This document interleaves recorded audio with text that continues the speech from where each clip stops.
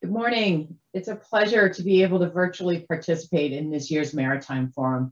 I am excited to share our strategy for sustaining American leadership in the global transition to a clean energy economy and to talk about the important role of shipping. For too long now, the energy conversation has been viewed really as a zero-sum game, one of trade-offs, right? So the climate or the economy, we have to choose. Well, as you all have always known, that's not necessarily the case. We can do right by people as we do right by the planet. We're looking at a $23 trillion global market in the clean energy transition by 2030. That's $23 trillion. We all have a role to play in securing America's clean energy future and role in that global market. President Biden's clean energy goals put America on an irreversible path to achieving a carbon-free power sector by 2035 and a 100% clean energy economy with net zero emissions not later than 2050. This is the most ambitious climate strategy our nation has ever had, and we have no time to waste. The recent UN climate report called this current crisis a code red for all humanity. And the only way to limit global temperature increase is to no more than 1.5 degrees Celsius above pre-industrial levels is by immediately implementing huge greenhouse gas reductions globally. At DOE, we recognize the essential role that we're going to play in eliminating those greenhouse gas emissions. The Efficiency and Renewables Office, which I lead, is laser focused on equitably transitioning the United States to a clean energy economy with net zero emissions. And to enable this transition, we established 5 programmatic priorities that are going to focus on decarbonizing the sectors of the economy that are the major contributors to our nation's greenhouse gas profile. That includes the grid, transportation, extra star there, buildings, the industrial sector, and agriculture. And so today I'm going to talk about our initiatives under each priority and discuss the role that shipping plays in achieving those priorities. The first is to initiate a path to achieving a carbon-free electric sector by 2035. We know that the fastest and the most cost-effective way to decarbonize the economy is to prioritize the transition to a carbon-free power sector. So we need to integrate more renewable energy generation onto the grid while ensuring that it's reliable, secure, that it's affordable, and it's resilient. We need to start work now to accelerate the deployment of those existing resources and continue to drive down the cost of both the resources that are commercially viable today and continue the research on those that we see have a clear path toward commercialization. Wind and solar, for example, those are already cost competitive in many parts of the country, but meeting our climate goals is going to require a substantial increase in the deployment of those clean energy resources across the entire country. We will continue to focus our R&D efforts to bring down those costs even more so that we can reach cost parity everywhere in the United States, in urban, rural, suburban, and remote regions. In the maritime sector, there's a huge opportunity to deploy offshore wind onto the grid. In March, DOE teamed up with the White House with the Departments of Interior and Commerce to announce an ambitious joint agency goal to deploy 30 gigawatts of offshore wind by 2030. We like to call it 30 by 30. We're going to need to significantly accelerate and scale up our collective efforts as we build this domestic offshore wind supply chain as well. Meeting that 30 by 30 goal is going to be pretty amazing. We will create more than 77,000 good paying offshore wind jobs, nearly half of that in communities with offshore wind activity. We will spur $12 billion in capital investments for offshore wind projects each year. And we will drive the construction of new domestic factories for each major offshore wind component, including turbines and towers, foundations, and subsea cables. And lastly, we will be incentivizing the building of Jones Act compliant wind turbine and installation vessels. Importantly, we see that this 30 gigawatt goal is not an endpoint, but really a stepping stone. Analysis from our National Renewable Energy Lab shows that meeting the 30 by 30 goal would enable a 110 gigawatt deployment by 2050. Achieving that level of deployment would open the door to 135,000 jobs, plus annual capital investments of about $15 billion in offshore wind projects each year, increased manufacturing and steel demand, and at least $3 billion in port upgrades. Our second programmatic priority is to decarbonize the transportation sector. This is across all modes: air, sea, rail, and road. Since 2016, we know that the transportation sector is the largest source of greenhouse gas emissions in the United States. And our goals to decarbonize transportation include accelerating the sale of new light-duty electric vehicles, minimizing the use of critical materials in EV batteries, meeting 100% of the nation's sustainable aviation fuel needs by 2050, and enabling commercially viable hydrogen fuel cell long-haul heavy-duty trucks by 2030. But as I mentioned, we're decarbonizing transportation across all modes, including maritime transportation, and that's where shipping comes in. I will go into more detail about our shipping strategy a little bit later, but I want to get to the rest of those priorities across sectors. And that third priority is to decarbonize the industrial sector. Similar to transportation, the industrial sector represents about 20% of the 2019 greenhouse gas emissions. It presents a real opportunity for us to reduce waste and to move the country towards the president's goal of net zero emissions.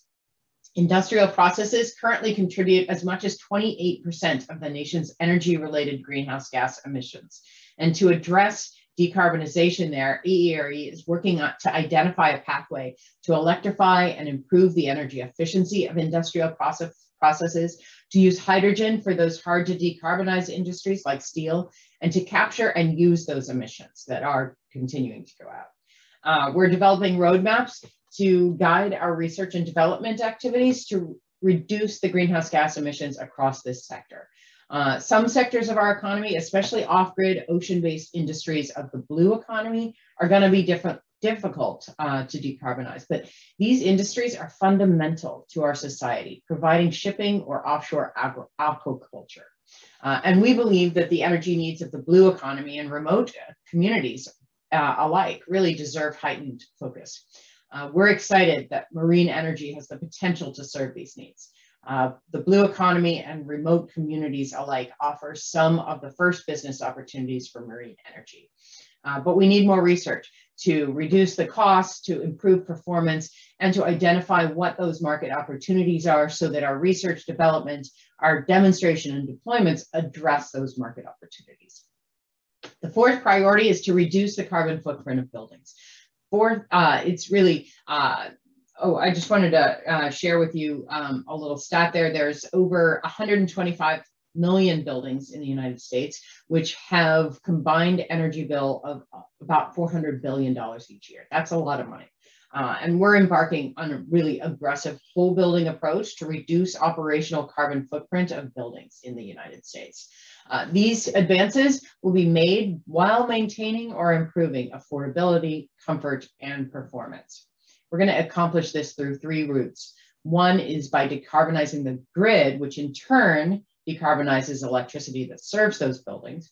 Two, by electrifying a significant share of building and uses that currently use fossil fuels, like space heating and water heating.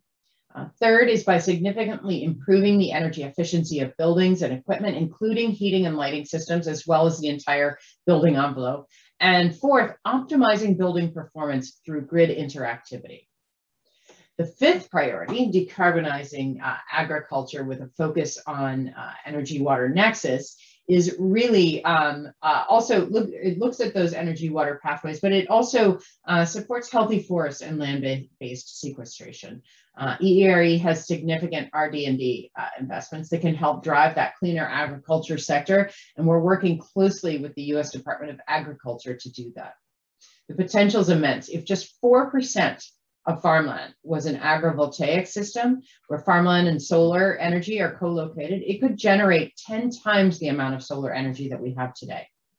And low temperature geothermal resources and technologies are a good match for many agricultural and industrial processes. So we're expanding our work to reduce emissions in that agriculture sector. We're working on this through development of biofuels, greater efficiency of off-road agricultural vehicles, on-site production of animal waste to clean energy, and better prediction of water flow to be able to design more water energy efficient irrigation systems. So, as you can tell, we're instituting an aggressive approach to reducing greenhouse gas emissions across the US economy. And we all know that commercial shipping is the backbone of global commerce, carrying about 80 to 90% of all world trade. International shipping accounts for about 3% of the global greenhouse gas emissions. And if we don't do anything about it, these emissions are going to grow through 2050 under a business as usual scenario, potentially rising to 17% of all global carbon emissions. We have to address this crucial link in the supply chain so that many businesses rely on if we want to decarbonize the global economy by 2050. And we have to keep those goals of the Paris Agreement within our reach. And so that's why in June, the US announced that in collaboration with Denmark and Norway, we're co-leading the Zero Emission Shipping Mission. Through this mission, we will be working with countries in the International Maritime Organization, the IMO, to adopt a goal of zero emissions from international shipping by 2050. This mission will engage in cooperative activities that are going to help develop, test, and demonstrate maritime energy technologies and make the market ready for zero emission shipping. It's a critical step in the transition to zero carbon shipping sector. And here in the US, we have a strong maritime heritage. We have tens of thousands of commercial vessels, some of the largest ports in the world. We have world-class shipyards. We have 7 maritime academies. And we have a maritime workforce that really numbers in the hundreds of thousands. In addition to our maritime expertise, we're also a leader in clean energy technologies. And so marrying those will be really interesting. At DOE, we invest billions of dollars every year in research, development, demonstration, and deployment of projects. Our national labs and our academic institutions are some of the most well-respected R&D institutions in the world. And this strong maritime heritage and clean tech expertise are really what the US is going to bring to this mission. We have already supported several projects researching and demonstrating hydrogen and biofuels and even wave and tidal energy for maritime applications. And shipping connects economies all over the world, which is why this collaboration is so important. Transformational change in this sector has to be made collectively. So we're thrilled to be working with public and private partners from all over the world on this effort. The mission is being co-led by government agencies from Denmark and Norway and the United States. And the industry co-leads are the Global Maritime Forum on behalf of Getting to Zero Coalition and the Maersk Mc-Kinney Møller Center for Zero Carbon Shipping. 5 countries are members of the core group supporting the mission, including Morocco, UK, France, India, and Singapore. And Ghana is participating as a supporting member. The mission we've laid out is really, it's not easy, I'll admit it. It's going to require some pretty bold and aggressive action. It is focused on the decarbonization of ocean-going commercial vessels that use petroleum-based fuels. We're working to shift these vessels toward zero carbon liquid fuels like green ammonia, green hydrogen, green methanol, and advanced biofuels. There are, a little more about this mission, there are 3 pillars for the mission that focus on discrete aspects of maritime decarbonization challenges and which all must be addressed really concurrently. 1 is the vessel, 2 is fuel production, and 3 is port infrastructure. And so by 2030, the mission aims to introduce practicable and viable vessels into the global fleet that operate on zero emission fuels. It's looking to scale up efficient production of zero emission fuels, and it's looking to establish global port infrastructure to support vessels operating on zero emission fuels, making these clean vessels the natural choice, the first choice for ship owners when they renew their fleets. The goal is that by 2030, ships capable of running on well-to-wake zero emission fuels make up at least 5% of the global deep sea fleet as measured by fuel consumption, and that at least 200 ships primarily use these fuels across the main deep sea shipping routes. This is going to lay the foundation for increasing numbers in following years toward a zero emission shipping future. And at DOE, we are funding the research, development, demonstration, and deployment of zero emission fuels of all types. In June, DOE announced the hydrogen shot, which sets an ambitious and achievable cost target to accelerate innovations and spur demand of clean hydrogen. We call it the hydrogen shot. And it seeks to reduce the cost of clean hydrogen. And by clean, I mean 1 ton of CO2 for every kilogram of hydrogen, down to $1 per 1 kilogram in 1 decade, or 111. This 80% cost reduction goal, 80%, it's pretty crazy in a decade, really will be able to unlock new markets for hydrogen, including the shipping industry, including steel manufacturing as well, clean ammonia, energy storage, heavy duty trucks. And we're also increasing engagement with the private sector to get this done. We're linking up with our decarbonization efforts across the entire value chain, promoting public-private partnerships and sharing best practices. We need help from our private sector partners like you all here today if we're going to get this done. So in closing, I just want to repeat that we can do right by our planet while maintaining the important industries that support the global economy, including shipping. Transitioning to a clean energy economy is really an all hands on deck sprint if we're going to make sure that all the aspects are considered. And I believe truly that working together, we can adopt the technologies, the systems, and the practices to make sure to ensure our clean energy future. So thank you very much for inviting me to speak with you today. And I really look forward to perhaps doing this again one day in person. Thank you.